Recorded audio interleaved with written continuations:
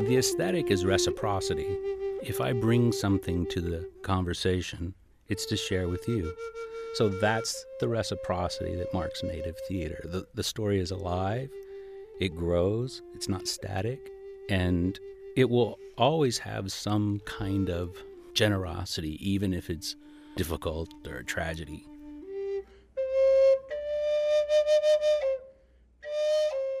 That was Randy Reinholz. He's producing artistic director and co-creator of Native Voices at the Autry. And this is Artworks, the weekly podcast produced at the National Endowment for the Arts. I'm Josephine Reed. Native Voices at the Autry is a Los Angeles theater company that produces new work by Indigenous playwrights. Begun in 1994, it became the resident theater company at the Autry Museum in 1999. Native Voices not only puts on equity productions of Native work, it also nurtures new and emerging talent, providing workshops and retreats for writers and actors, creating staged readings for new work, and providing a platform for established playwrights as well. Randy Reinholz, who's a member of the Choctaw Nation, is at the center of it all. He started his career as an actor and moved into directing with over 75 productions in the United States, Australia, and Canada. He's also an acclaimed playwright whose recent work, Off the Rails, an adaptation of Shakespeare's Measure for Measure, set in Buffalo Bill's Wild West, was produced by the Oregon Shakespeare Festival. With Randy as producing artistic director, Native Voices at the Autry has produced 32 plays, including 19 world premieres, 22 new play festivals, 6 short play festivals, and more than 200 workshops and public staged readings. Just as significantly, it is deeply respected in both the Native American and theater communities for its innovative artistry, which highlights the unique points of view within the more than 500 Native American nations across North America. Like many successful programs, Native Voices was created to address an absence, not of talent, but of opportunity. It was 1993. I had just joined the faculty at Illinois State University. My wife was also on faculty, Jean Bruce Scott, who is the co-founder of Native Voices. And essentially we were looking for a play that we might be able to produce there at Illinois State. It was kind of a homogeneous Midwestern state school, not very diverse. And the question came up, could we find a script that could reflect my culture? I'm an enrolled member of the Choctaw Nation of Oklahoma. Could we find that script, and then what would it look like if our students performed it? I didn't know of any scripts, but I did know a lot of people in play development. So we started looking at those folks, started calling, seeing who knew what, and nobody really knew any more than I did, which was a little surprising. And one thing led to another. We found some folks. We worked through Native Earth in Toronto, a Canadian company, and then IAIA, the Institute of American Indian Arts.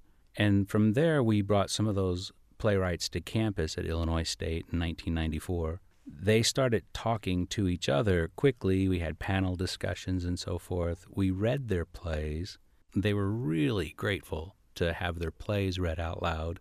One of the things that came up over and over again is in the United States, people hadn't invited more than one Native playwright to anything. And so to get to see each other's work and start to think about how other people were approaching some of these topics of colonization was really, really good. They were excited. We did have a script that was filled with multicultural characters and one Native character, and that's called Now Look What You Made Me Do by Marie Clements. Marie's gone on to win the Governor's General Award several times in Canada, and we produced that play the following year. The playwrights were so excited about being able to see each other's work that we invited another cohort in. So the first year we had 5. The second year we produced a play and brought in 4 more plays to read, and that became Native Voices. While obviously it's so important to be able to have the voices and talent of Native American playwrights out there, one would think that you would want many of those parts to be, in fact, portrayed by Native American actors. So you can't just do one piece of the puzzle. There you go. That's exactly right. And We were just looking for a play to produce at a university. Often the universities produce plays. I'm still a professor. I'm at San Diego State now. We often produce plays where the actors aren't quite age appropriate. Sometimes they're not ethnic appropriate. But as we move into professional theater, of course, we do want those things. I think the other thing that's part of that, when there aren't people in the room who know Native culture, so much of the rehearsal time is spent on Indian 101. Just ideas, basic ideas about how tribal enrollment works, what are issues on reservations, what are the federal programs, what are the basic history. People in the United States, up until very recently, were given misinformation about Native American history. And that's, I suspect, because we're very uncomfortable with the stolen lands and the broken treaties. Did you find that you really had to spread your wings and make it much more inclusive? Absolutely. And I got a new job, like I said, here at San Diego State, and we had been consulting with the Autry in Los Angeles about their programming and their institution, which they wanted to become more multicultural, and they've been incredibly successful. And that's the Autry Museum of the American West. There we go, right there in Griffith Park. And as we started to talk, we were consulting on one of their major exhibitions called Powerful Images. The plan was it would start at the Autry, and then museums that focus on Western culture would take this exhibition. They asked our opinion about, does it portray contemporary Native people enough? The vision was powerful images of Native American people through American history. And, the overwhelming criticism was it's just too historicized. It constantly looks at Native people in the past. And this is a surprising thing the research revealed. People who attended Western heritage museums believed by the factor of 85% that Native Americans were extinct. And that was really surprising that, what our informed audience should have been thinking. And so we really thought it was imperative then to have contemporary stories and contemporary images.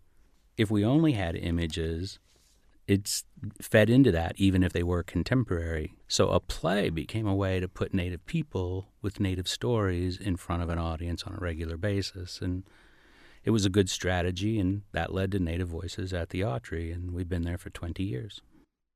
Before we get into some of the specific theater programs that are created and run by Native Voices, let's hear an excerpt from a production.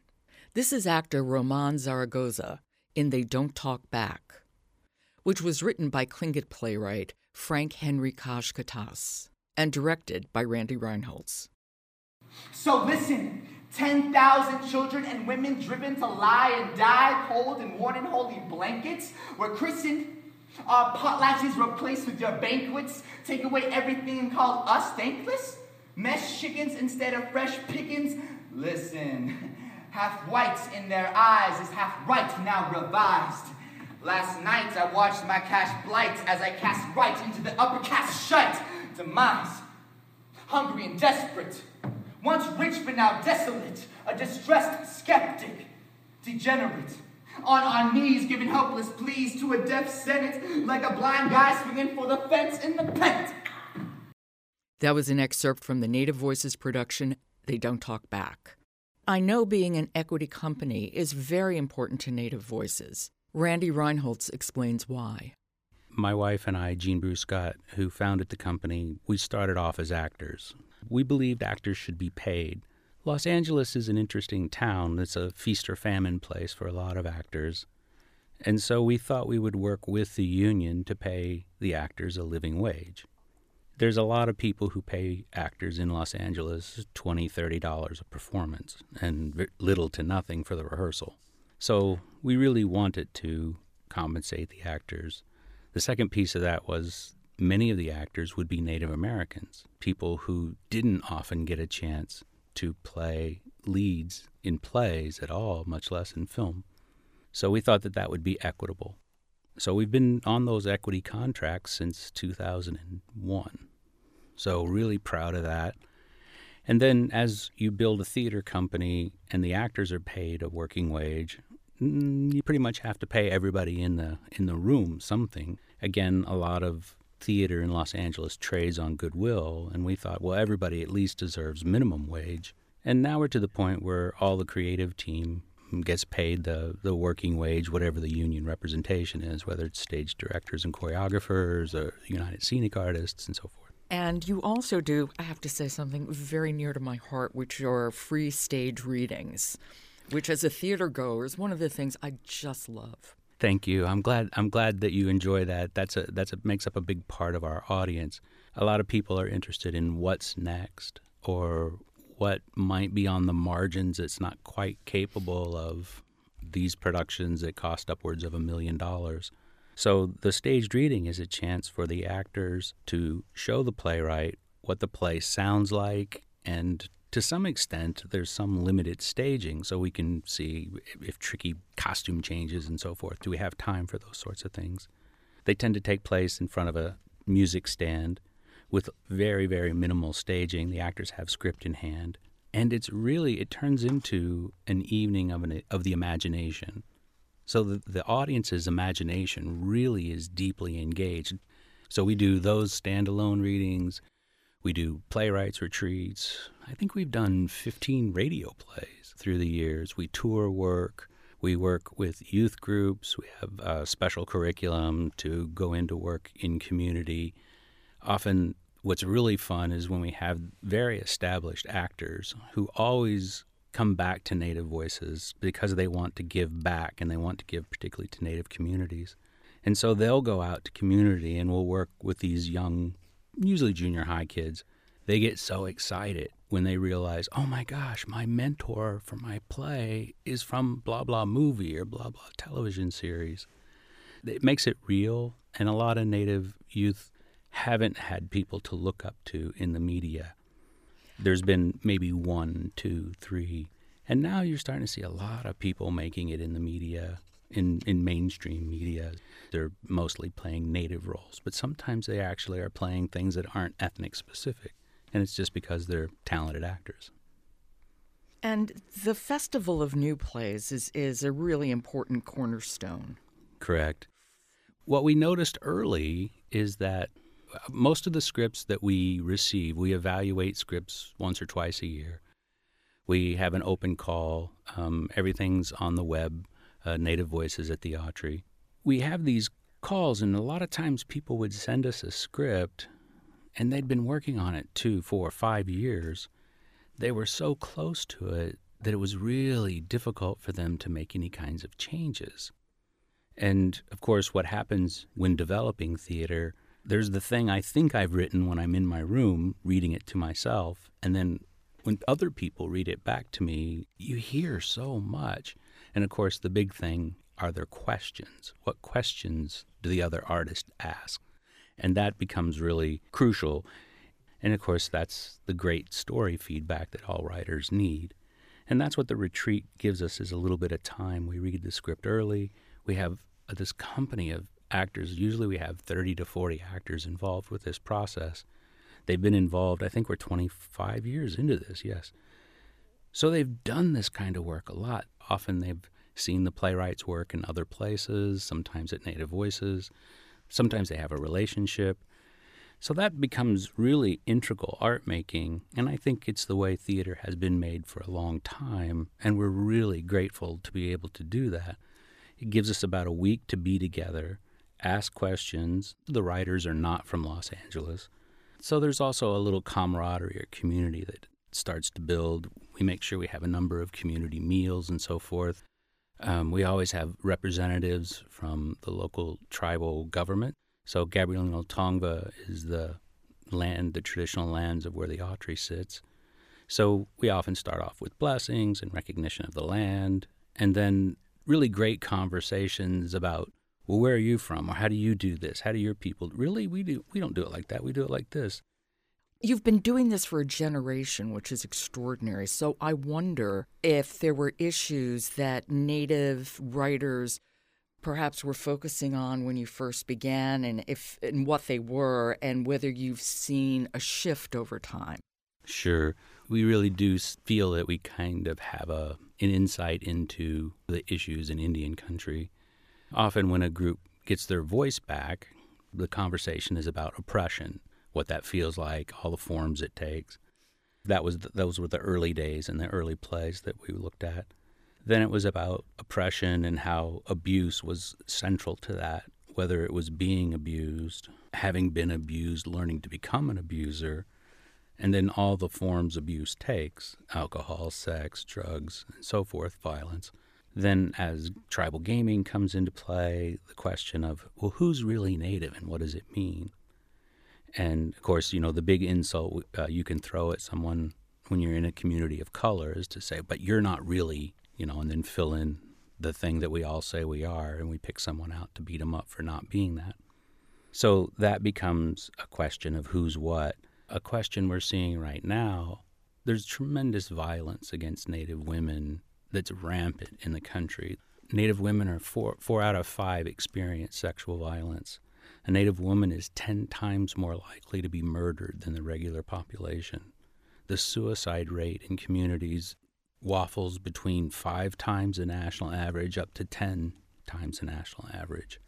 What's causing that, and how do we start to pull apart this epidemic of murdered and missing women? How do we start writing plays that start to hold the law enforcement agencies accountable?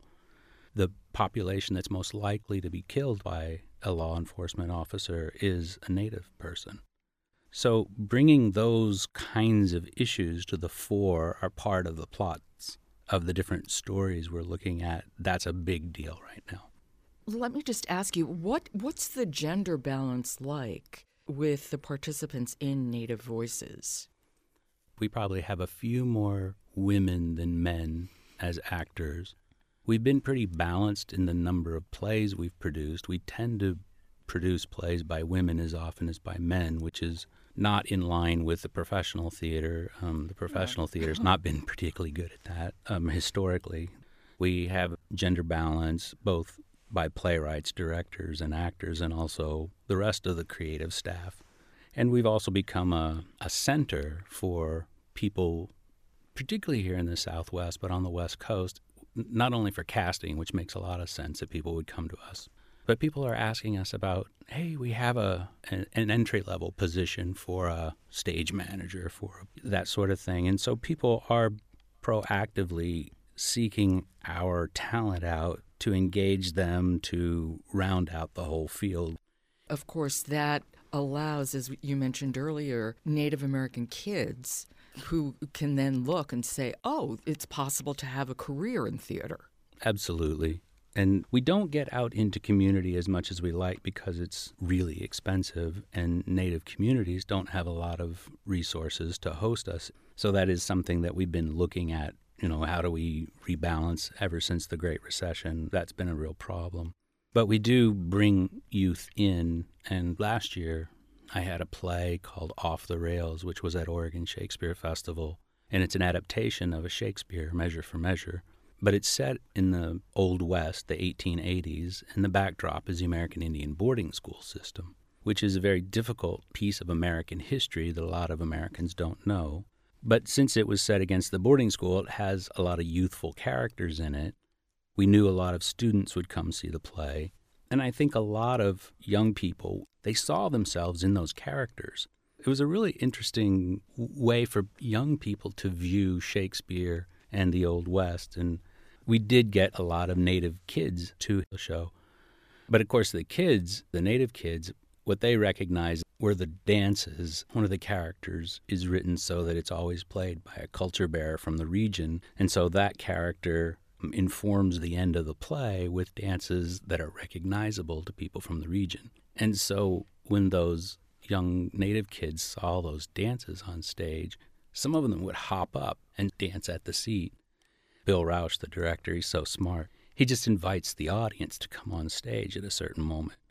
And the kids would rush down to be part of that dance because they were taking stage in a power arena and their culture was being celebrated. There's so many ways I want to go with this, but let me just ask you this first. Is there an aesthetic, do you think, that's distinctly Native that's being brought on the stage through the work you're doing at Native Voices? The aesthetic is reciprocity. If I bring something to the conversation, It's to share with you. And then as I share that story, you start to share your story, which all of a sudden causes Colin over here behind the desk to say, that reminds me of my story. And then he tells his story. And after I've heard those stories, I understand my story in a deeper, more meaningful way that I wouldn't have had if I hadn't shared it with you in the beginning. So that's the reciprocity that marks Native theater. The story is alive, it grows, it's not static, and it will always have some kind of generosity, even if it's difficult or a tragedy. And do you see the plays over the years kind of in dialogue with each other, in conversation with each other?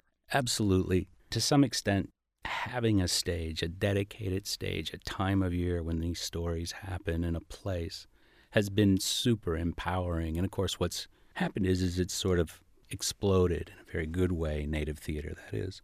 So like last year, we had 3 plays in major venues by Native women at the same time. Whereas 5 years before, you wouldn't have had a show by a Native woman in a major venue the entire year. So people want these stories. It's not to commercial theater yet. I would like to see a Native play on Broadway, but I'm not saying I think there's going to be one next week. But rather, I think the major not-for-profit theater companies are starting to realize if they're in dialogue, not only do Native communities want to see Native plays, but theater goers want to see Native plays. I think theater goers have an appetite for the country where we live, and we want to see all of these important ideas on stage, not only the entertainment or the great craft. I want to get back to the Autry for Sure. 1 second. Do you work with the curatorial staff at all at the Autry so that the plays and the exhibits, there can be a kind of symmetry? Yeah, they're in dialogue. Absolutely. As you said, the plays are in dialogue with each other. And whether we plan it or not, our patrons come see our plays, and if things go well, they're curious and want to go inside the building in the museum. There are a lot of rotating exhibitions. And about 12 years ago, I guess now, the Autry merged with the Southwest Museum, which was the first museum in Los Angeles. I think there are 300,000 or 400,000 Native American objects in the Southwest collection that has been merged together and preserved with the Autry collection. And then the ARC is about to open, which is the Autry Research Center, which will be a really large facility in some ways based on the Smithsonian's National Museum of the American Indians Maryland complex. So you can go and arrange a trip out to Maryland, and you can look at specific objects based on geography or time, and you have to be a researcher, and you have to be pretty clear about what you want. One time I was doing a play there, so they offered this to me, and I was shocked when I went out there. My favorite story from that memory is when I went there, they said, well, there's a room to pray if you want to pray before you see the objects, and of course, you might need it after you leave. And I thought, pray? Well, that's really thoughtful. I won't need that. I really appreciate you. Thank you.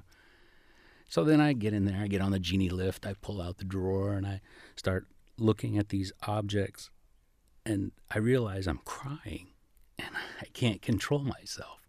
And I was shocked, like, I'm just not this kind of person. It doesn't happen very often.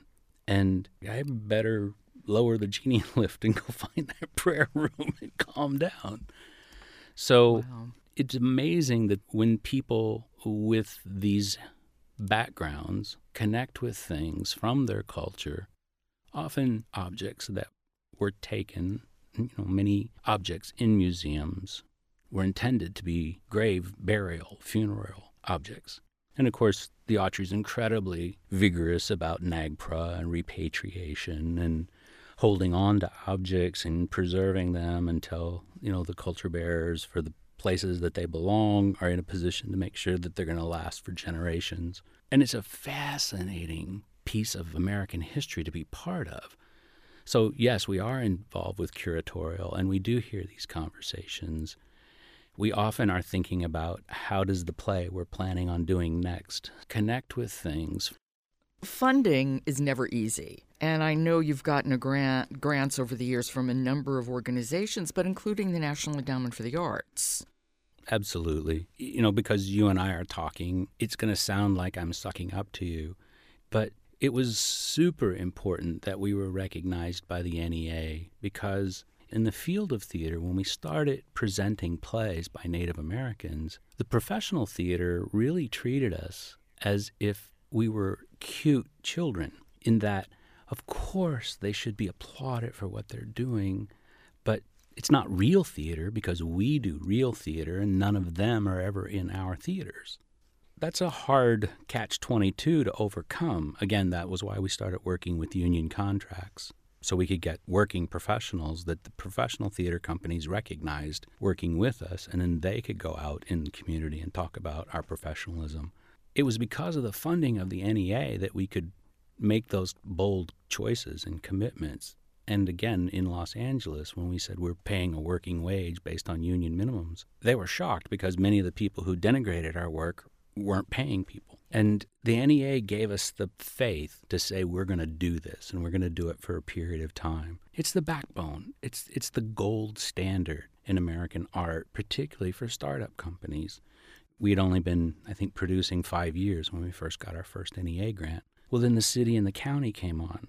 Well, then we had the NEA, the city, the county, and then corporate funders started to come on. And then in the Great Recession, we started having individual donors come on. And of course, that's the mix that any not-for-profit needs to be sustainable. And the NEA has been there for us the whole time. Sometimes the NEA had more capacity than others, and sometimes maybe our work, merited more than others. But it was exciting to say that we are funded by the NEA. And then because we were funded by the NEA, I started being invited to serve on NEA panels, and then from serving on NEA panels, I started serving on panels for granting organizations all over the country, which has helped keep Native voices aware of best practices, to be deeply involved in community, to bring the best artistic practices we can to those projects, and then to make art that is breathtaking. It's not just, it's good because of those poor people getting a chance to do something. It actually ends up being the innovative art that changes the way things get done. You have supported a generation. Congratulations. Thank you. That is a wonderful thing. What has surprised you doing this work? I guess I had faith that the talent was there. I had faith that the talent would be deep and important beyond just the culture. And watching these artists whose personas and whose work is grounded in these ancient ways of working, find ways to adapt to become innovators in the field. I think that's the thing that's the most exciting. I think we've often thought that the way people succeed is to make compromises. And I think what happens is real culture that's important actually informs what the emerging culture of the country wants to be. And of course, we're at this crossroads of what will our culture be as a country? And it's great to see that people who have had resiliency for hundreds and hundreds of years are actually being looked to model some next steps. That's exciting. And what do you want to see for the generation to come? We're always thinking about the past and what needs to happen next. One of our goals is to have a very successful succession process. So my wife and I are co-founders. Next year is the 25th anniversary, and we're hoping to announce the new leadership of Native Voices as that season rolls out. Not quite sure when and how that's going to happen, but we are starting to engage in conversations with people. So looking for that succession, looking to have this next generation of artists define what they want the role of the senior elders in the process to be, like myself. So looking for that next generation to take over the leadership, the visioning, building on what's worked in the past, but also defining what really needs to happen next. That's what's exciting. That's what I want to continue to see. I want to see these artists that are going off and working in these professional venues and being paid well to keep coming back to Native Voices, to find ways to plug in and give back to this company of artists, the new generation of artists. And that's been happening. I want to see that happen more. Fair enough. Well, Randy, thank you. Thank you for giving me your time, and thank you for your extraordinary work over the past 24 years. And thank you for bringing the attention of the NEA to people across the country. It's so vital, this work, and I know it's not a lot of money in the world of billionaires, but it's so crucial because the process is so rigorous, and year in and year out, the NEA has picked a lot of winners, and that's exciting to be part of that legacy. Yes, indeed. It is on this end, too. Thank you. That was Randy Reinholz. He's producing artistic director and co-creator of Native Voices at the Autry. You've been listening to Artworks, produced at the National Endowment for the Arts. You can subscribe to Artworks wherever you get your podcasts. So please do, and leave us a rating on Apple. It helps people to find us. For the National Endowment for the Arts, I'm Josephine Reed. Thanks for listening.